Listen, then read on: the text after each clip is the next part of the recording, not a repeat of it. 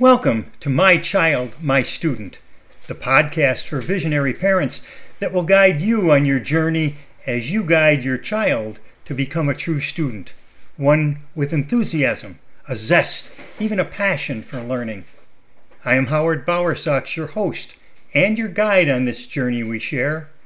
Together, we will explore the difference between seeking to learn and being taught. My mission is to provide you with resources and support as you create a generation of true students that embrace a culture of learning for life that will create for you and your family a culture of learning that will last for a lifetime. Good morning, everyone. And the reason I say that, it's 12:22 a.m. as I'm recording this message to you. But I'm just so excited to share this that I can't wait until later in the morning after I wake up from a good night's sleep. I just had to share it now. And there's two things I wanted to share with you today. And in case you didn't know it, right now I wanted to share with you that I am a learner for life. I learn with passion.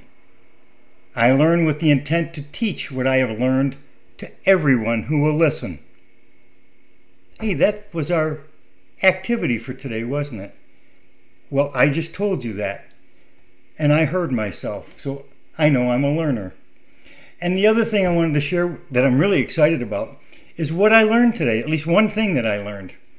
And I don't know if you're aware of this, and if you're not, you will be shortly. I have a passion for gardening. And I just love my garden, and Janet and I are always looking for unique plants we can put in our garden that we don't have in there now. And so today, Janet wanted to stop by the big box store because they have a great garden section, and we always go through the section that's discounted plants, the ones that they've had for a while and nobody else has wanted. So I just like to take care of those plants. They're special to me. Well, we decided on getting 3 trees, not big trees. They were small trees. Actually, they were 2 lilacs, a Miss Kim lilac on a standard, and a weeping cherry tree. And now we've got lilacs, and we've got we've got 2 weeping cherry trees, but this one just somehow talked to Janet, and she said she had to have it. Well, we decided to put that on our Spirea Hill. And it's about an 8-foot tall tree, and we're putting it, in fact we did put it right up on top of that hill today. And it's going to be striking when it's all in bloom in the spring. And of course it's a little one, it's going to grow, but it's going to look spectacular. But what I learned today was what we found after we picked out those first 3 trees. I never go to the checkout until I know that Janet's through wandering through whatever department we're in, because I always know she's going to come up with something else. Well, as I'm approaching the checkout, she comes running from elsewhere in the garden section and says, "Oh, you got to see this." So I stopped where I was doing and I had to see that. And it turned out it was a unique magnolia tree. Now, we have magnolias. We've got star magnolias and we've got Jane magnolias, and they're spectacular trees, and ours are small. They haven't been in that long. But this one was different.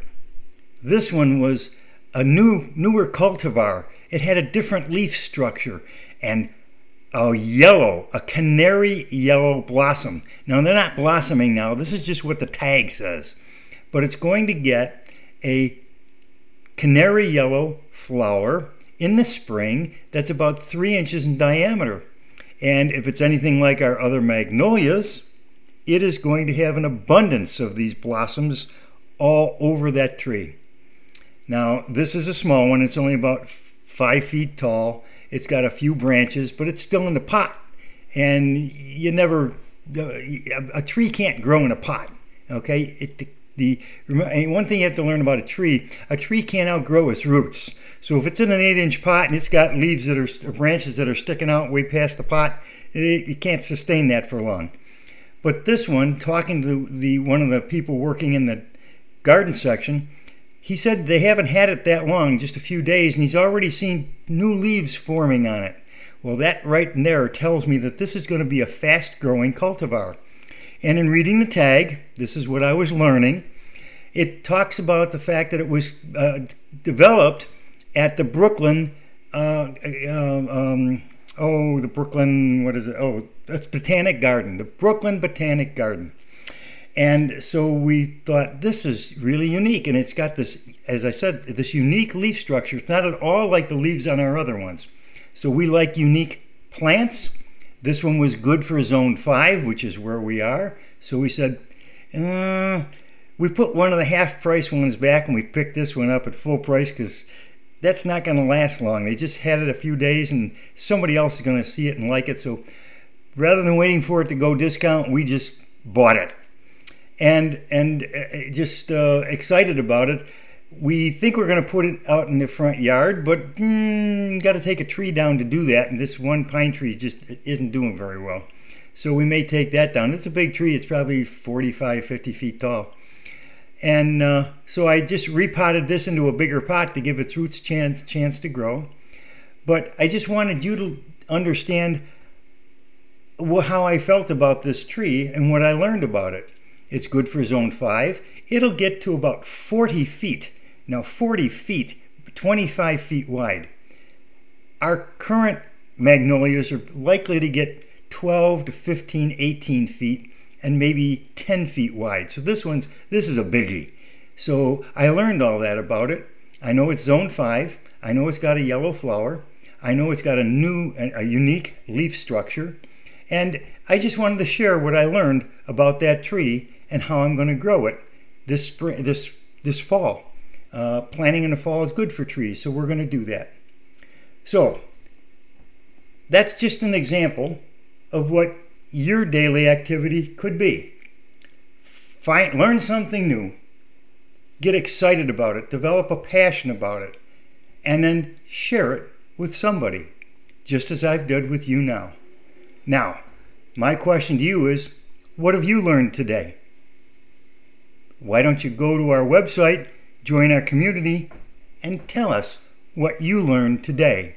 I learned about this, what's it called? Yellowbird magnolia with the canary yellow flowers and a unique leaf structure. Now tomorrow, we're going to talk about something else we learned and just share it. Remember, I am a learner for life. I learn with passion. I learn with the intent to teach what I have learned to everyone who will listen. I trust you are listening. Thank you so much for joining me today and listening to this episode. I appreciate that as a parent in these times you are unbelievably busy and must make the most productive use of every available minute of your day. That you have chosen to listen to me out of an overwhelming world of podcasts shouts to me that you are actually me, decades ago, when I was raising my children to be learners for life. I have been where you are today. As I launched this podcast, I had faith that you would join me.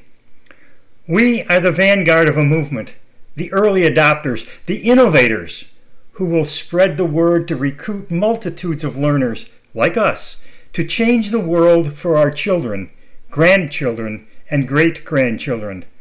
We support our fellow travelers as we face and overcome our challenges to help future generations become the learners they must to have satisfying, rewarding, productive lives that matter. My role in our movement to develop a culture of learning for life is to provide direction, resources, and support, and organize our community for sharing challenges, victories, and support. I will need your feedback to be certain to address your issues as we proceed. I implore you to visit our website, www.cultureoflearning.life.